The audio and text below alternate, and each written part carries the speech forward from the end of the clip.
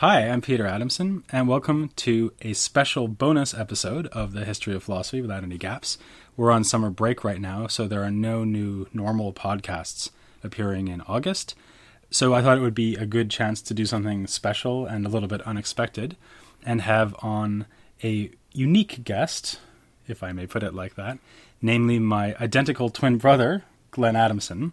And I thought this would be interesting because he, although he's not a philosopher, works in areas that are philosophically interesting, as I hope you'll be convinced. And also you'll all have the exciting challenge of trying to tell the difference between our two voices. So say hello, Glenn. Hi there. This is Glenn, and it's a pleasure to be on the podcast with you, Peter. We're actually recording this on our birthday, which of course is the same day. So happy birthday, Glenn. Happy birthday, Peter. Thank you very much. And by the way, this is not a gag. I mean, this is not me doing two people. He's really a different person. Maybe we should say something at the same time so people believe each other. So let's both say at the same time, happy birthday. 1, 2, 3. Happy birthday. Okay, so now you believe us. Good. So, Glenn, tell the listeners who you are apart from being my identical twin brother. Well, first let me say what a big fan I am of the podcast, Peter. Oh, thank you very much. And I guess you could say I'm a museum curator, first and foremost, trained as an art historian. And I have a particular interest in the history and theory of craft. So my work tends to be around issues of skilled making of one type or another. And I've looked at that in a lot of different situations, including things you might expect like furniture making or ceramics, but also things like fine art practice. So what does it mean to craft a sculpture or craft a painting, craft a piece of architecture? So a lot of what I do is try to chase the idea of craft around in culture and see where it actually lives, what people think about it. And he's too modest to say this, but he's also astonishingly good looking. Oh, yeah. That's part of what you bring to the table. Yeah. Right. So I thought, you've written a lot about craft over the years, but I thought we could maybe concentrate on what you talked about in your most recent book. So maybe just tell us the title of that, and then we'll get into what the book is about. Sure. So the book is called Fewer Better Things, The Hidden Wisdom of Objects. And it's a book that tells some personal stories, actually, from our family history, including particularly the story of our grandfather who grew up on a farm in Kansas. And he would be a great example of someone who knew a lot about the things in his life. He knew how to make ice cream from scratch. He knew how to build or mend a fence. He knew how to milk a cow. He knew how to fix a motorcycle or a tractor. And I was really struck growing up watching him, carve wood by hand, or listen to him talk about his job as an aircraft engineer. In fact, he had a business card that said, Arthur Adamson, wood carvings and jet engines made to order. And it's that kind of person that I talk about in the book. So really it's an effort to get across the value that people who have a lot of knowledge and understanding of the physical world around us have. You might say it's a kind of tacit knowledge, which, as you say, may be a kind of philosophically interesting idea.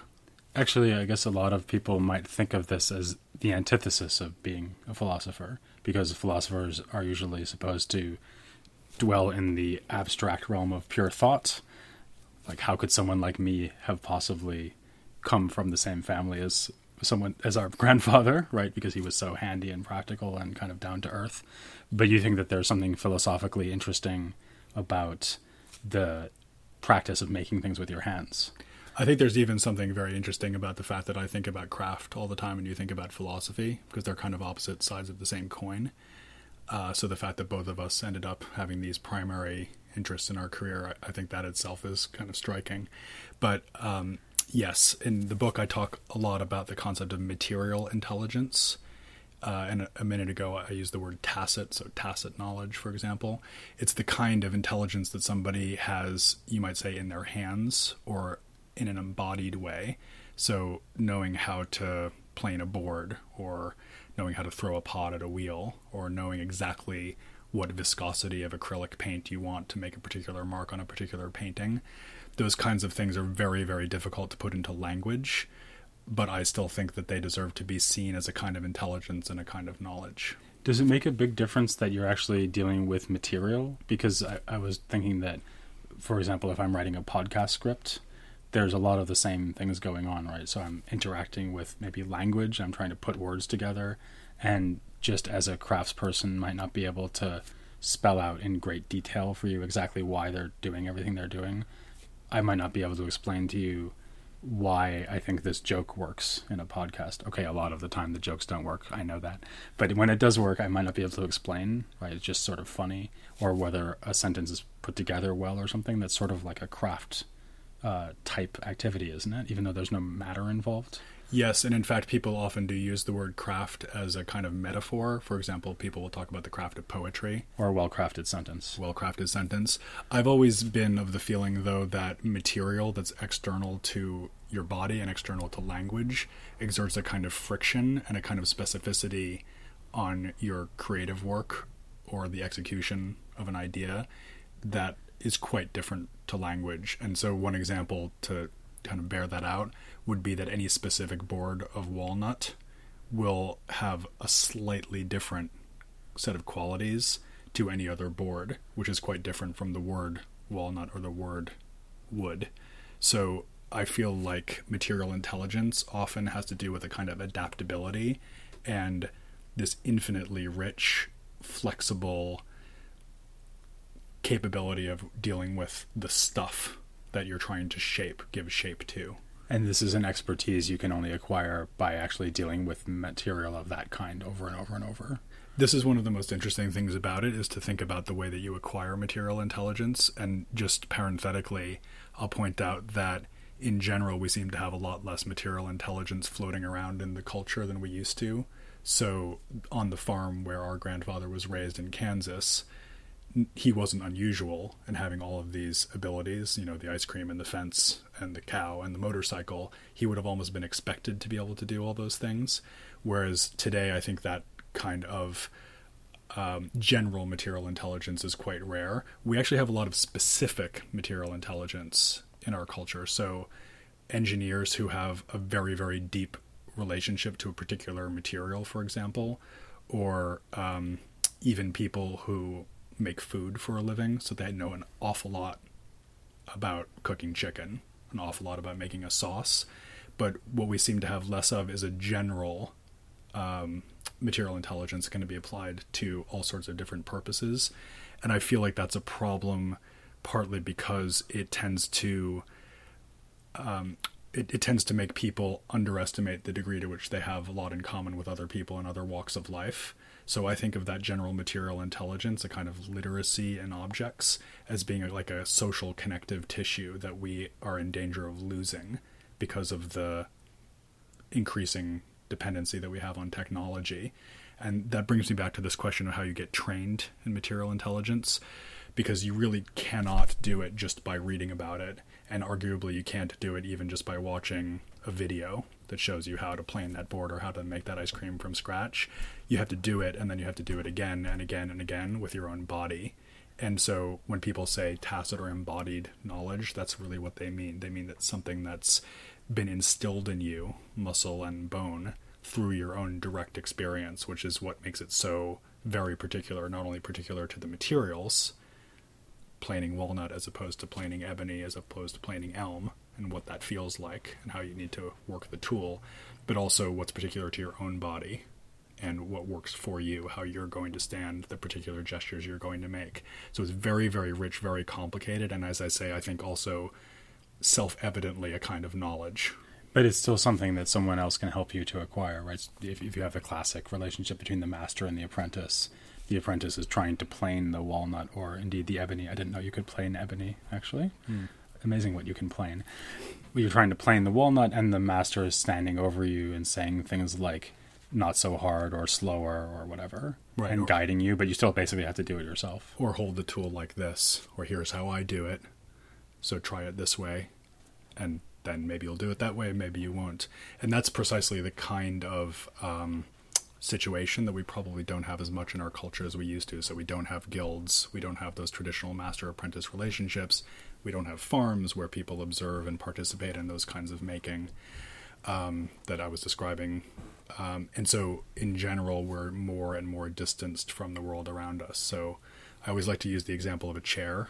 So maybe a lot of the listeners right now are sitting down, and it might be interesting for them to think about how much they actually know about the object they're sitting in, what materials it was made from, how were those materials worked, where was it made, who made it, because material intelligence also has this kind of social imprint. And so, again, if you don't understand how something was made or who made it or what their lives were like, what kind of ethical responsibility can you have to your material environment? And obviously that has environmental implications and implications about other people's labor. So there's a kind of political dimension to this as well. It's not just knowing how to plane that board, it's also understanding what that means in a larger context. Okay, because I was really wondering, what would you say if somebody objected to you, well, okay, I don't know how to plane a board and I can't make a chair, but who cares? I don't need to know things like that because they make them very well at factories. I can go to IKEA. This podcast, by the way, not brought to you by IKEA, but I can go to IKEA, other furniture shops are available, and I can just buy these things. I don't need to know all this. And the reason why we don't have material intelligence anymore is that we don't need it, because we've kind of outgrown that phase of human history. And you would say what to that? Yeah, and in fact, I'm no ace craftsperson myself, so I'm certainly not sitting here saying that everybody needs to know how to make everything in their environment. In fact, I think, again, if listeners will just look around the room wherever they are, or if they're in a car, around that car interior, I would suggest that very, very few people could make everything within eyeshot of any one person at any given time. So it's not a matter of total knowledge in the sense of being able to make those things, but it's rather a matter of curiosity and awareness that, first of all, things are difficult to make, and there are specific conditions in which they are made, and also the openness to the idea of material intelligence as a kind of as a kind of intelligence that we should value, which again has a kind of political dimension to it. So the idea that philosophy professors and manual laborers should be seen as different to one another in the level and importance of knowledge that they have, rather than thinking that the professor has knowledge and the manual laborer doesn't. Mm-hmm. Actually, this thing about could you make everything in your life, there's a story that makes its way into a Platonic dialogue. There was this sophist named Hippias. I think that's right, that is Hippias. And it's mentioned that he showed up at the Olympic Games and everything on his body he had made himself. So he'd made his own clothing, he'd made his own sandals, he'd made his own belt. And that was, this is in ancient Greece, right? And that was already thought to be a very remarkable thing to have done, to have mastered all of these crafts sufficiently that he could even just kit himself out in a full wardrobe. So even then that wasn't possible, never mind now. Right, when the repertoire of materiality was much simpler. Even at that point, it was past the horizon of human capability.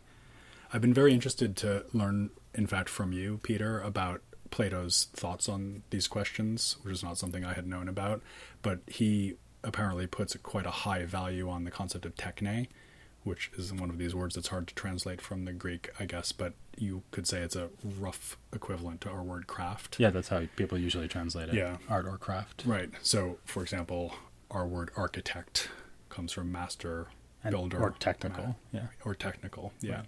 So, there is a place for craft, at least in ancient philosophy, where it's accorded a very high value. And our sense that craft might be a kind of lower calling or lower vocation than something that a lawyer or doctor or philosopher might do, that seems to me to be of relatively recent vintage. I would actually myself date it to the late 18th, early 19th century and the onset of industrialism, because I think it's only once you have the machine in the picture that making something by hand starts to seem somewhat ineffective or inadequate.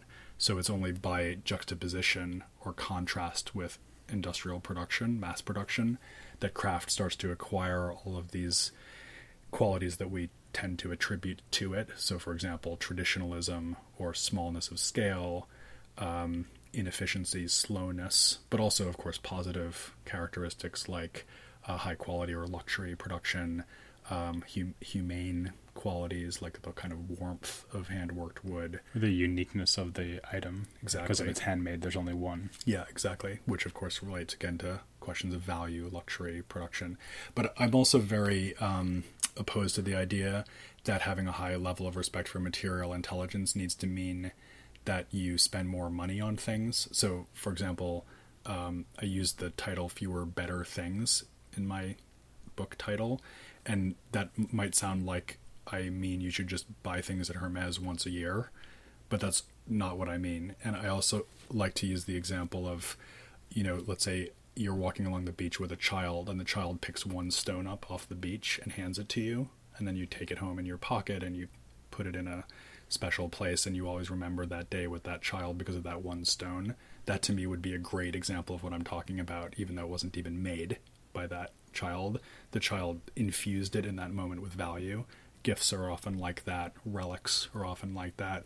And in a way, handmade artifacts are like that too, because they have that single connection, that single moment of meaning that's put into them by a person. So my message, I guess, would be to say that it would be great if we all had lives that were filled with objects that were more like that, rather than the kind of impersonal, IKEA-generated detritus that we actually seem to have all around us. Right. And now I'm starting to be worried we're going to be sued by IKEA. Taking their name in vain. Yeah, hopefully they're not listening.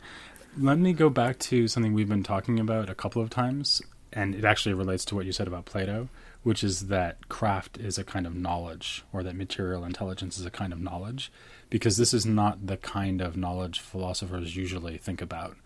There's a whole branch of philosophy called epistemology. We've covered a lot of epistemological topics in the podcast, and usually epistemology is about knowledge that I would say takes propositional form. In other words, roughly speaking, there's a sentence, you believe the sentence is true, and then it counts as knowledge if your reasons for believing that the sentence are true are good enough reasons that it amounts to knowledge. That's a very kind of rough outline. But the point is that knowledge would be propositional, basically because you could spell it out in words. And we've already said that in the case of something like knowing how to shape a piece of wood into a straight board, there's something that transcends or escapes language, right? Because you can't really just tell someone how to do it in words even. And it's also maybe not just a matter of having beliefs. Like you might also believe it's better to use this kind of tool, but a lot of it is knowing how to do something rather than knowing that something is the case or knowing that something is true. So do you think that is even appropriate to use the word knowledge in this case? I mean, I guess you do because you keep saying it, but why do you think that counts as a kind of knowledge if it's not propositional? So we're talking about knowing how versus knowing that. Right. So I know that this board is straight, that's knowledge, but in some sense knowing how to plane it would not be. So I guess I would say two things to that. One is that I think it's such a common sense use of the word knowledge to include that kind of capability or skill that if we don't include it in our conception of knowledge, then we've probably gone wrong somewhere. So I would say maybe the burden of proof there would be on the person who wants to hold to a very strict propositional definition of knowledge. But maybe a more convincing argument would be to say that the knowing how and the knowing that aren't actually separable from one another. So, in fact, if you are planing a board, there's going to be a moment when you look at it in a raking light to see if there's any high spots or low spots. And that is, to some extent, an embodied skill where you know what wood like that should look like because you've done it a lot. And you also know what is going to happen if you run that plane across it again. And it's probably not something you're thinking through logically or consciously in the sense that you would a proposition. But there's also a sort of standard external fact-finding process that's going on there. So I know that this board is not planed correctly yet in the same way that I know that you are bald. And by the way, so am I. So there's a way in which in craft processes, knowing how and knowing that are always bound up in one another in a manner that would be very difficult to disentangle. And I would imagine that that's probably true in other contexts of knowledge as well. Yeah, like playing piano, let's say, or surgery. Right. These are, in fact, are kind of crafts, material processes as well, although we don't think of them as crafts. Yeah, exactly. I think music, athleticism, again, cooking, these are all things that seem quite close to craftsmanship. Surgery is another thing people often mention. I tend to think that the crafts are activities in which there's something left behind. So the reason you don't think of making furniture and playing basketball as being quite the same is because after the basketball game is over, it's over. Same with a violin performance. So it's something quite specific in the idea of making a chair and then having it sit there as the evidence of your work.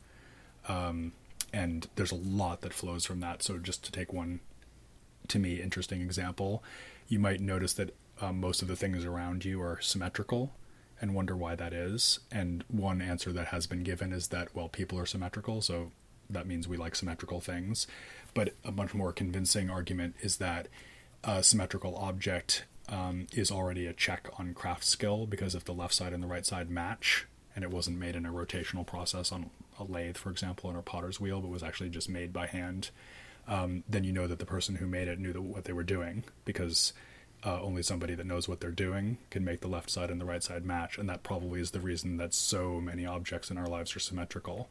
So that's a good example of the way that an object that has been made, once it actually goes out into the world, has a kind of recursive relationship to the act of making, and you don't really have the same thing as that in basketball or Beethoven concertos. Right. The participants in this conversation are also symmetrical. Yes, exactly, on our couch. Maybe too many twin jokes. Okay.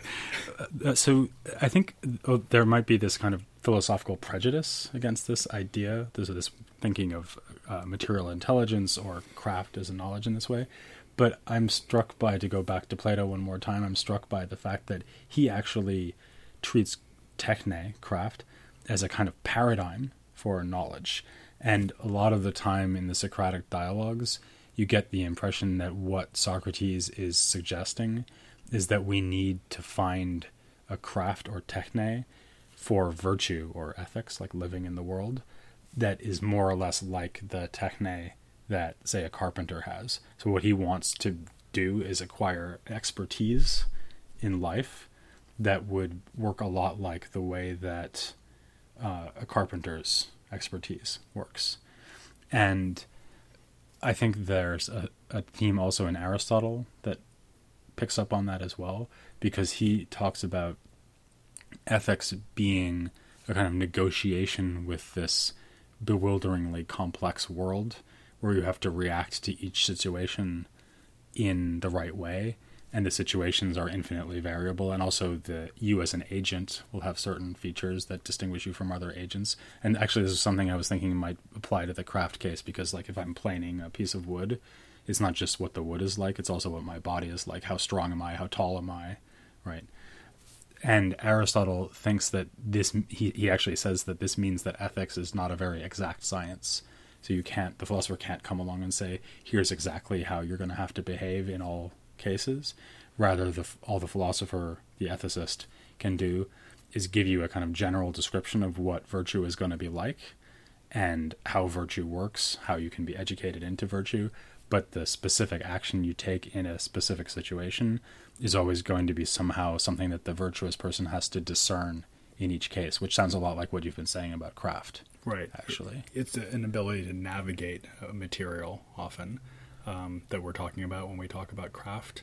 And it is interesting to hear you talk about this, because I think philosophy often has a bad rap among people who think a lot about craft, because they assume that philosophy sort of has it in for physical embodied knowledge. And a great example of that would be the Cartesian mind-body split, which we're all looking forward to hearing about on your podcast soon. Yeah, I'll get there. So often people in my field will take that as a kind of prejudicial structure, where the mind is held to be higher than the body. It's exalted above the body in some way, which I think is not probably a satisfactory reading of what Descartes was thinking about. We'll find out. Right. I realize there's a complicated story there, but I think that in general, it would be much better to fold material intelligence or similar related topics within the domain of philosophical curiosity, rather than to think of embodied knowledge as somehow opposed to philosophical knowledge. I think you can draw that conclusion because of this idea that embodied knowledge is tacit, but in fact, I think that you can perfectly adequately philosophize about tacit understanding. There's another theme in Aristotle, actually, that, in fact, I think if I were going to point a finger at a bad guy here, I would probably pick Aristotle and not Descartes, despite the parallel I just drew to ethics. Because when he talks about knowledge in his work on epistemology, he says that knowledge in the strict sense has to be general and universal, so exactly the opposite of what you've been saying. And in the Aristotelian tradition, therefore, there's this very strong tendency in ancient and medieval philosophy to say that knowledge is always about abstracting or getting away from the particular. And so then to come along and say, well, here's this kind of knowledge which is all about having a kind of sense for the particular, which for an Aristotelian would actually always have to do with matter, right? Because it's matter that makes things particular in Aristotelianism. At least that's the usual story.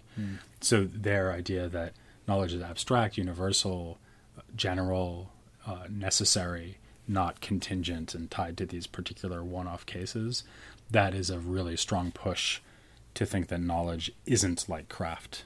Knowledge is something propositional, it's something general, it's abstract, right? So that's a very Aristotelian way of thinking about knowledge, which I think you're challenging, but of course other philosophers have challenged it. So even in Islamic philosophy, which is the field that I work on in my day job, so to speak, or part of my day job, there are philosophers who came along and suggested that there might be kinds of knowledge which involve the direct confrontation between the knower and an individual thing. So like just eyesight. So if I'm looking at you and seeing how handsome you are, I'm using my vision to know that you're handsome, and I don't need to abstract there and come up with some kind of universal thought about beauty or handsomeness and apply it to you. I just see you, right? And another example, which is really relevant here, I think, actually, is the relationship that you have to your own body, right? You just feel yourself in space, right? Which is in a lot of ways like what you're talking about, the kind of feel that you have for a material like wood. So the ability to plane the board would not totally unlike feeling pain, for example. You would just know it and it would be present to you. Right. Or even, I was thinking, I guess, more like it would be knowing where your arm is, or knowing how to throw a ball, or maybe the ball's not a good example because there's another object, but say knowing how to perform a dance move, or even knowing where you are in the dance move, right? That kind of intimate awareness you have for your body convinced some philosophers. So, for example, this 12th century Persian philosopher named Suhrawardi, he thought that that was the paradigm of knowledge, this immediate confrontation you have with yourself. That would be, for him, a paradigm of knowledge. And he admitted that you could have abstract universal knowledge as well, but for him that was a kind of secondary, lesser form of knowledge. So that's a very, very anti-Aristotelian point of view. And if we might leap ahead by 2,000 or 1,000 years to the present, you can also see how very attractive this idea of knowledge as something that is very, very specific and localized, particular, might be.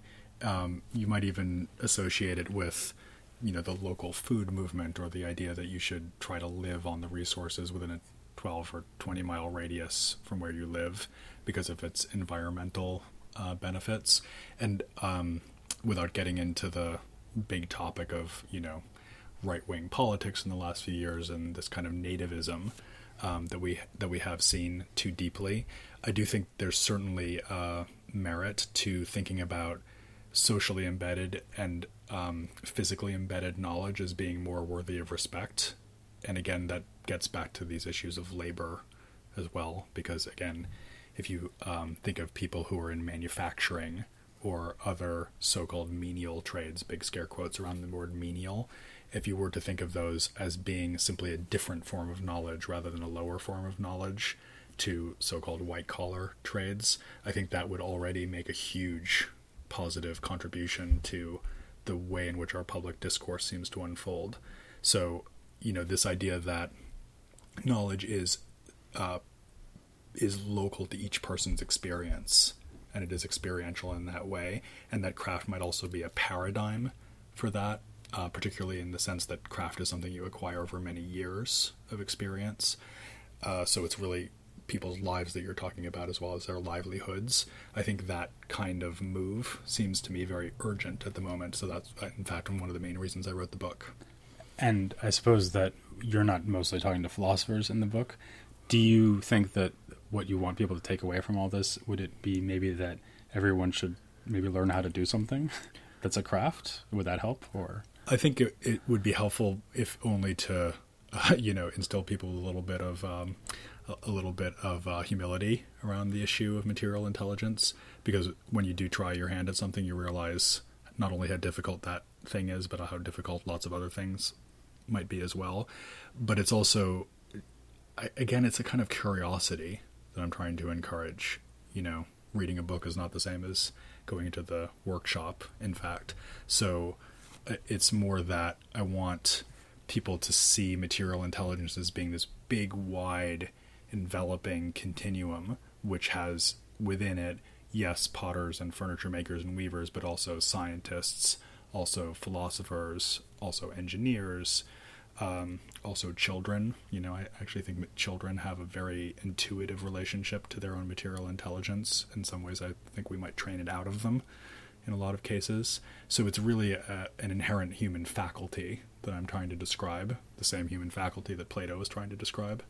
And all I'm saying is that we should have more instinctive respect for it. And I guess that pretty much everyone has this in some spheres already. So really what they maybe need to do is not so much go learn a craft, although that might be a good idea too, but realize that, for example, they're good at cutting onions, and that thing that they're good at, cutting onions, actually could